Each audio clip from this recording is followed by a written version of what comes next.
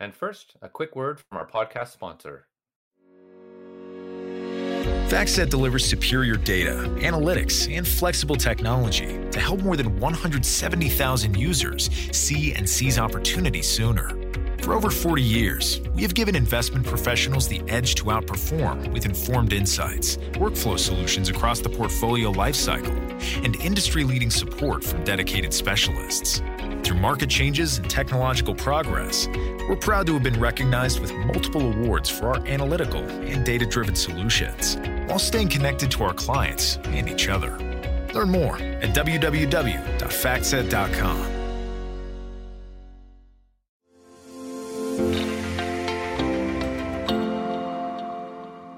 Hello, I'm Matt Orsag, Senior Director of Capital Markets Policy, CFA Institute. Welcome to The Sustainability Story, a podcast hosted by CFA Institute, where we talk to thought leaders in the ESG and sustainable investor world to help investors understand the world of environmental, social, and governance investment and analysis. Today, we're talking with Deborah Gilshan, founder of the 100% Club and lead author of The Ethics of Diversity, a recent report from the UK's Institute of Business Ethics. She's been in the corporate governance game for as long as I've known her. Her 20-plus years experience has been mostly spent representing institutional investors, including Railpen, the pension fund for the UK railway system, and Aberdeen Standard Investments, the global asset manager. Deborah is an ambassador for the 30% Club, and she now runs her own advisory business, helping clients on investment stewardship strategies, ESG integration, and diversity. Thanks for joining us today, Deborah. It's good to see you again. Hi, Matt. Thanks for having me. It's great to be here. Today, we're going to talk about diversity on boards, diversity at companies and management. This is the podcast is the sustainability story. And we want to kind of frame the issue before we start for everyone with kind of a fact or a number that kind of helps ground things and put them into perspective. And could you share that with us, kind of a number you have in mind or a fact you have in mind that kind of crystallizes the issue of what we're talking about?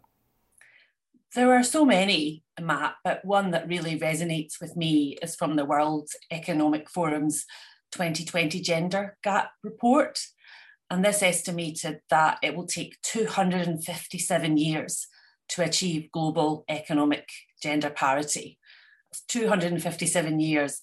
I think we should just take a moment to think how long that is and use this as a way to add a sense of urgency to the work we're all doing to achieve gender equality. We simply can't afford to wait that long, and we don't have 257 years to wait. Yeah, that's a great fact. And full disclosure, I knew that fact beforehand. Deborah had told it to me. So I've thought about it a little bit.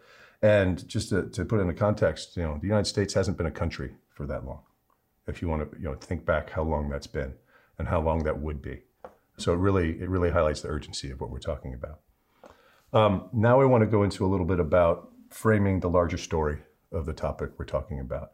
And so we bring experts onto the podcast so we can educate investors and our members about that. And around diversity, I want to talk a little bit about, or I'm going to listen, Deborah's going to talk about where we've been, where we are, and where we're going on diversity.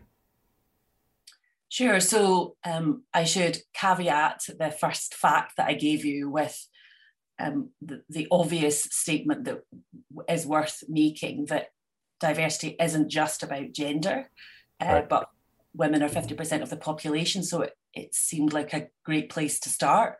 But obviously, it covers all types of identity considerations, including race, ethnicity, sexuality, neurodiversity, disability, socioeconomic background, as well as how we move from considerations of identity diversity towards cognitive diversity when we look at boards and really any team within any organisation.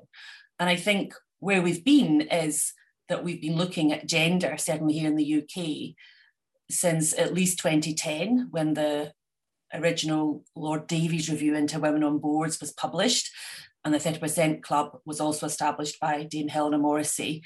And I've been involved in the 30% Club since 2011 when I joined the investor group. But also now, and especially in the last year or so, a much more sense of urgency around race and ethnicity, and actually what true representation and equality looks like within society. I think that there's now much more of a recognition that these issues around social injustices and inequalities are systemic, and that we need systemic solutions to solve them. Just, you mentioned the 30% Club, and just want to let people know what that is. Could you describe what the 30% Club is, when it started, and kind of the progress that they've made? So the 30% Club was set up in 2010, as I said, by Dame Helena Morrissey in recognition of the lack of female representation on the boards of the largest companies listed in the UK. So in 2010, we go back to some numbers. If we look at the FTSE 100, there was 12.5% female board representation. And as of April this year, according to data from the 30% Club and BoardX, that figure stood at 36.7.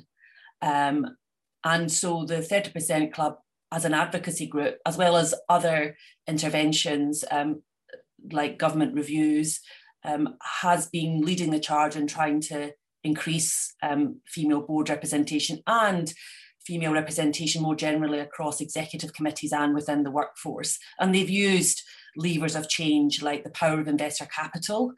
The 30% Club's investor group in the UK started in 2011 with 1.6 trillion in assets under management and 7 members, of which Railpen, where I worked at the time, was an inaugural member. And now it stands at nearly 40 investors with over £11 trillion in assets under management. And I think that growth of the UK investor group of the 30% Club is indicative of the wider commitment by all types of investors to the diversity agenda. But also they used other levers of change like public policy, as well as engaging with leaders who are and are still predominantly men, so CEOs and chairs.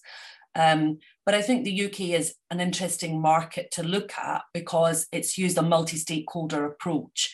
It's used the power of government reviews like Lord Davies and the Hampton-Alexander Review. It's used investor power. It's used advocacy groups like the 30% Club and other advocacy groups for other types of diversity considerations, as well as, society more generally kind of understanding why this is important. And we've not used legislation. We don't have quotas here in the UK. We've used a voluntary-led target approach. So it's quite an interesting example of progress in a country that hasn't had legislation. Thanks, Deborah. That really frames things well for us. In our introduction to you earlier on, we talked about the 100% Club. You founded the 100% Club. Yeah. So tell us what the 100% Club is all about. I have too many clubs in my life. So the 100% Club is a network that I set up in 2011, actually in the same year that I started to work specifically on gender diversity as an investor. So it started as a network for female governance professionals, and it's now flourished 10 years later to a successful multi-sector alliance. And it's my contribution to retaining women in sectors challenged on gender balance. Encouraging women to network and giving them access to networks should be given more prominence as we strive for gender balance, because access to networks is a key barrier to female progression. And actually access to networks for all types of marginalised groups is a key part of how we solve a better representation of everybody. And I've also now built an advisory business founded on the 100% Club's values of collaboration and empowerment, because I think these values also apply to how we empower savers and investors, and in the importance of collaboration in any setting. And so I try to, through the network, try to provide inspirational role models so that when women look up, we can see leaders and we can see people that look like us, because that's really important as well. That's great. One of the things that made me think I needed to have you on the podcast was the paper you wrote, or you were the lead author on, that came out, I believe, in December of last year, The Ethics of Diversity from the UK's Institute of Business Ethics. Tell us a little bit about how they came about and some of the findings in the report. Sure. So I was commissioned to write the report in January of last year, and I'd known about the Institute of Business Ethics and really admired the work that they did, trying to provide an ethical lens to business challenges. And they very kindly commissioned me to write the report. But little did I know what lay ahead at the start of January last year, and that what did lie ahead would bring an urgency to the diversity agenda that I could never have imagined. I've been involved in diversity advocacy since 2011, but the pace of change in the last year and the evolving expectations on companies, investors, and society more generally has really been unparalleled. It's been fueled by the COVID-19 pandemic, racial injustices, which have amplified existing systemic inequalities, but I think they were already being exposed through movements such as Me Too prior to the pandemic. So the report looks at the various ways in which we understand the business case for diversity. We examine academic evidence on the governance impacts of improved board diversity. We look at the key drivers of change, which I've just discussed in progressing gender diversity in the UK, the vital role of investors and investment stewardship as a lever of change, and also how boards can get ahead of the curve on all dimensions of diversity. As I've said, we're moving outside of a singular focus on gender. And we end the report with a series of practical recommendations as to how boards can embrace with cognitive and experiential diversity and unlock the sustainable business benefits from making systemic rather than cosmetic changes. One of the key areas that we explore in the report is where boards meet diversity expectations for compliance perspectives rather than actually really engaging in diversity for inclusion and really making it authentic in terms of the board appointments that they're making. We look at some of the achievements as well as some of the gaps still in the UK. For example, all male executive committees, a recognition that the progress hasn't led to a sufficient representation of people of colour on UK boards, and also some interesting anomalies or kind of insights that we explored, things like there's not enough female leadership in the board chair role or on committee chair roles, apart from as chairs of remuneration compensation committees, and why that might be. And also it hasn't really, we've not really been focusing as much as we should on private companies and smaller companies. And obviously diversity applies to all types of companies, not just large listed companies. So, and the report is freely available on the Institute of Business Ethics website, www.ibe.org.uk. Thanks. Thanks for giving all our listeners homework. I was going to do it, but you're free to do so as well. There's a shorter synopsis as well on the Harvard Law School's Corporate Governance Forum. But it's lots of external references there. And we actually just had to publish at the end of December. Otherwise, I'd still be writing it and providing, external reports, because the wealth of literature in this area just continues to grow as well. Yeah, and one of the things while you were talking, I was thinking about is that to make sure this isn't just a box ticking exercise and just a compliance exercise.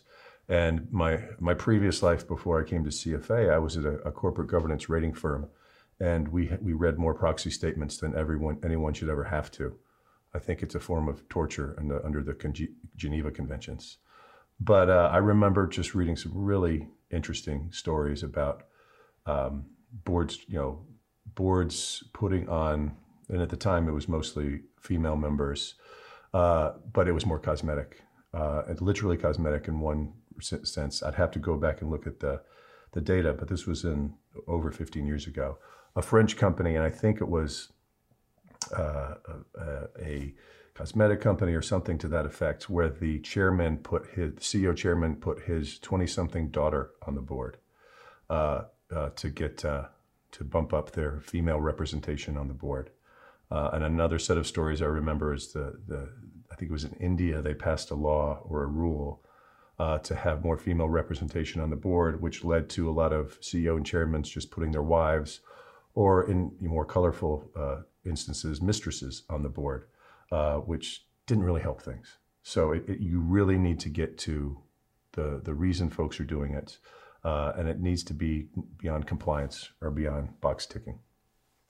And I think that's where shareholder engagement and holding companies to account becomes absolutely critical as well, that you can very much tell when you are engaging with board members, including board chairs, whether they really understand why this is so important and why it should be strategic and why it should be part of how they, represent inclusion within an organisation, but also externally, and others that, do see this from a compliance perspective. And, I really applaud the Hampton Alexander Review here in the UK, because they actually a couple of years ago published some of the, quite frankly, ridiculous excuses that serving board chairs had as to why, they weren't progressing further on, say, gender diversity, like this idea of, I've got one woman, it's someone else's turn, and, women, don't understand strategy, so shouldn't be in the boardroom. I'm kind of paraphrasing now, but just some really ridiculous examples. But actually, we need to start having, challenging questions around power and status quo and how people get appointments, because, the whole idea of extending the pool of talent from which you choose means that people that have been in power and have enjoyed the status quo have to give stuff up, and that's going to be difficult as well. But I think until we start to have difficult conversations, we won't get the progress that we need to see. And back to your point about proxy statements, I hear you, having spent a majority of my career reading proxy statements, and I always used to think I would, if I was quickly trying to review a proxy statement, I always read at least the notes to the proxy statements, because some of the most juiciest details and most material details are in the notes. So for our listeners that are reading proxy statements, that's a tip from me.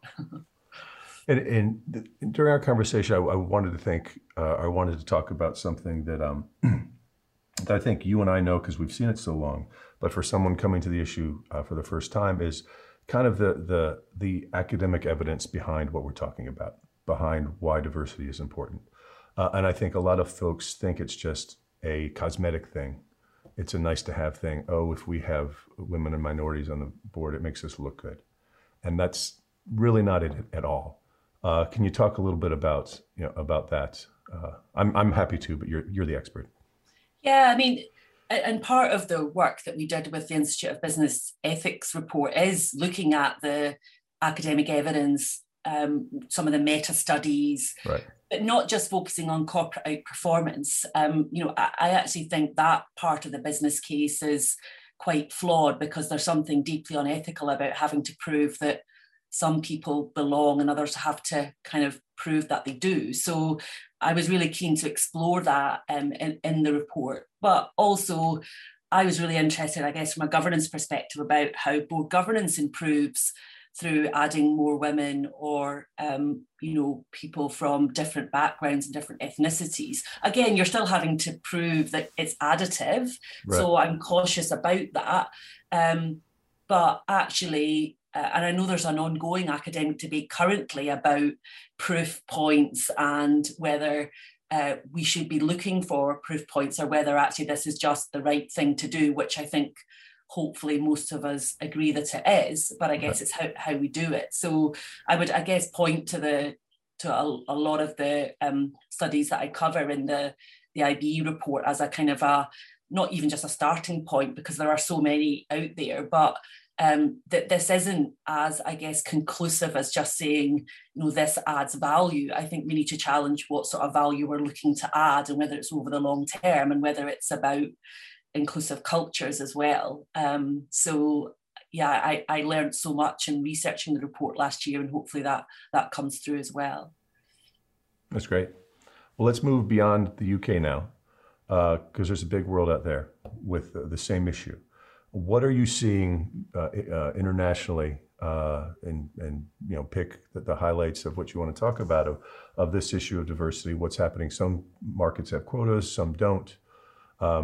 Just what are you seeing? Yeah, so I was looking at some data for the S&P 500 in the US, for example. We obviously don't have time to cover every single market, but I was looking at some data for the 500 largest companies in the US, and data from Spencer Stuart that tells us, in the S&P 500, female board representation, in 2010 was 16%. Now it's at 28% as of last year. The S&P 200, in terms of minority directors, has gone from 15% in 2010 to 20% in 2020. That 59% of the 430 new independent S&P 500 directors appointed last year were diverse, if you take diversity to be women and minority men. But that only one S&P 500 company is run by a Black female CEO, and that's from data from Bank of America Global Research. And also back to the UK, some recent research from Green Park, a consultancy here, indicate that in the FTSE 100, there wasn't one Black professional amongst the CEO chairs or CFO positions of the FTSE 100. And I think some of those you started with asking me about a data point. Some of those data points really are quite stark in what they indicate, right. Where progress is being made, the pace of progress, but also a lot about where we have to still focus our attentions. So yeah, I think data is so important, but it can't just be about data. It's also about the qualitative aspects of diversity and how we, really make change that is sustainable and systemic. There's just so much work to do and so much more work to do on all of these areas. And that's only within kind of identity, diversity and representation as well. Well, talking about some of that work that needs to be done. This podcast is mainly for investors. Others are willing, or others who are willing are happy, or we're happy to have them listen to it. I think my family and friends will probably listen to it once and then not listen to it ever again. But so as our target is mostly investors, what can investors do in the issue of diversity, talking about investment stewardship strategies and the engagement you talked about? Sure. I mean, I'm like a broken record because I've said this so many times, but I think the power of investor capital here is absolutely transformational, as it is on so many other issues across the environmental, social and governance space. I'm so interested in how investment stewardship becomes more assertive and how investors hold companies to account on any type of issues, but also these ideas of systemic stewardship and beta activism, which are now coming to the fore. I mean, I think, inequalities and racism represent significant systemic risks to which I think diversity is the opportunity. It's not just about risk, it's also about systemic opportunities. And I think we need system level change if we are to realise the opportunity of creating a fairer and more equitable society. So I'm interested in how we use the full rights of shareholders, like collaborations. 30% Club investor groups are now proliferating around the world. You've got a 40-40 Vision initiative led by the Super Fund for the Health Industry in Australia. You have the Human Capital Management Coalition and the 30% Coalition in the US. So you're seeing a lot of groupings of investors, although there isn't as many investor collaborations as we have on climate change, right? I think is quite interesting. But also a lot of investors are now going on the record to say this is one of their key strategic stewardship priorities in a way that we just didn't see when I began to start engaging on diversity in 2011 through the 30% Club's investor group. I also think the role of activist shareholders is fascinating and how they're using diversity data to target companies that are underperforming. And also, you're seeing really encouraging levels of support for race equity audit resolutions that have been filed at US companies, and just the use of shareholder resolutions on diversity-related, matters is just really increasing. I'm also involved in a coalition looking at investor strategies on race equity. And also what's interesting, I think, is that this isn't just manifesting itself in equity. You're seeing a lot of companies now linking their debt issuance to reflect social justice themes. And also diversity targets are being incorporated into executive pay structure. So the whole remit of how investors engage on these issues is, really unlimited in terms of the power and the influence that they can have as long as they step up and exercise that influence and power. So it's amazing to kind of observe and keep up and help clients think this through as they try and integrate diversity considerations into their portfolios and into their engagement strategies as well. Yeah, I think that's a great point to end on. And it's something that I've been preaching for as long as people would listen to me. Is engagement, I think, is really the key, whether it's diversity or climate or whatever the issue is. As you said earlier, or talked about earlier, is engaging with a company. Sitting in the room with them, you can tell whether they really get it or whether it's a box ticking exercise, a compliance exercise. And I think that's a key message for investors, is to invest in that engagement aspect of things. Before we go, anything else? How we can move forward. You talked about a lot of it from the investor point of view, but how we can change things, move forward, how we can make the biggest impact in diversity. So I think we need to think about the costs of not being diverse. I think a really good place to start and how we move forward is reframing the value proposition. So rather than having to prove why gender inequalities and racial injustices need to be addressed, we should consider the social, financial, economic and reputational risks if they're not. Recent research from Citigroup tells us that not closing the racial inequalities gaps between Black and white people has cost the US economy $16 trillion in the last 20 years. There's emerging research linking sexual harassment to firm value and reputation. Diversity controversies, are really impacting market and company value, and they're on the rise. So I think we need to think a bit differently about how we think about this and how we progress. And I do believe that finance has such a powerful role in being part of the solution to some of the systemic risks that society faces, but it really has to rise to the challenge. Thanks. That's great. Now we'll end things a little bit lighter.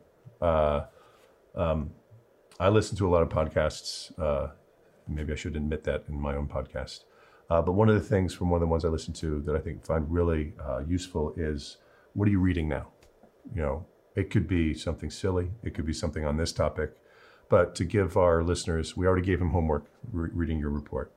But to give them a little bit more edification through something that you or I recommend that they should read. So I'll let you go first. So currently, I've got two books on the go. One is called Whose Story Is This by Rebecca Solnit. I'm such a fan of Rebecca Solnit and her writing since I first read her essay, Men Explain Things to Me. She's so eloquent in how she writes about issues around gender, race, representation, climate change, finding hope in the dark, and how we should all have our voices heard. I've read a lot of her work and I would highly recommend it. And then I've also just started The Uninhabitable Earth by David Wallace Wells. It's a story about climate change written by Wallace Wells from The New Yorker. I've only just started it, but I'm already hooked because the urgency with which he writes is so necessary for all of us to understand why climate change is also everyone's problem. Yeah. You may not want to keep reading that one. I've read that, and it's not a happy story in the end. But that's a whole other podcast that we'll get to. I didn't have one I wasn't going to make a recommendation, but I hadn't really thought about it. But the report you mentioned from Citigroup that came out last year, I forget the title of it, but look for, it came out late last year, and it's racial inequity and its cost from Citigroup, and it's a great report. And maybe I'll add it in the post notes. I'll look it up and add it. But thank you, Deborah.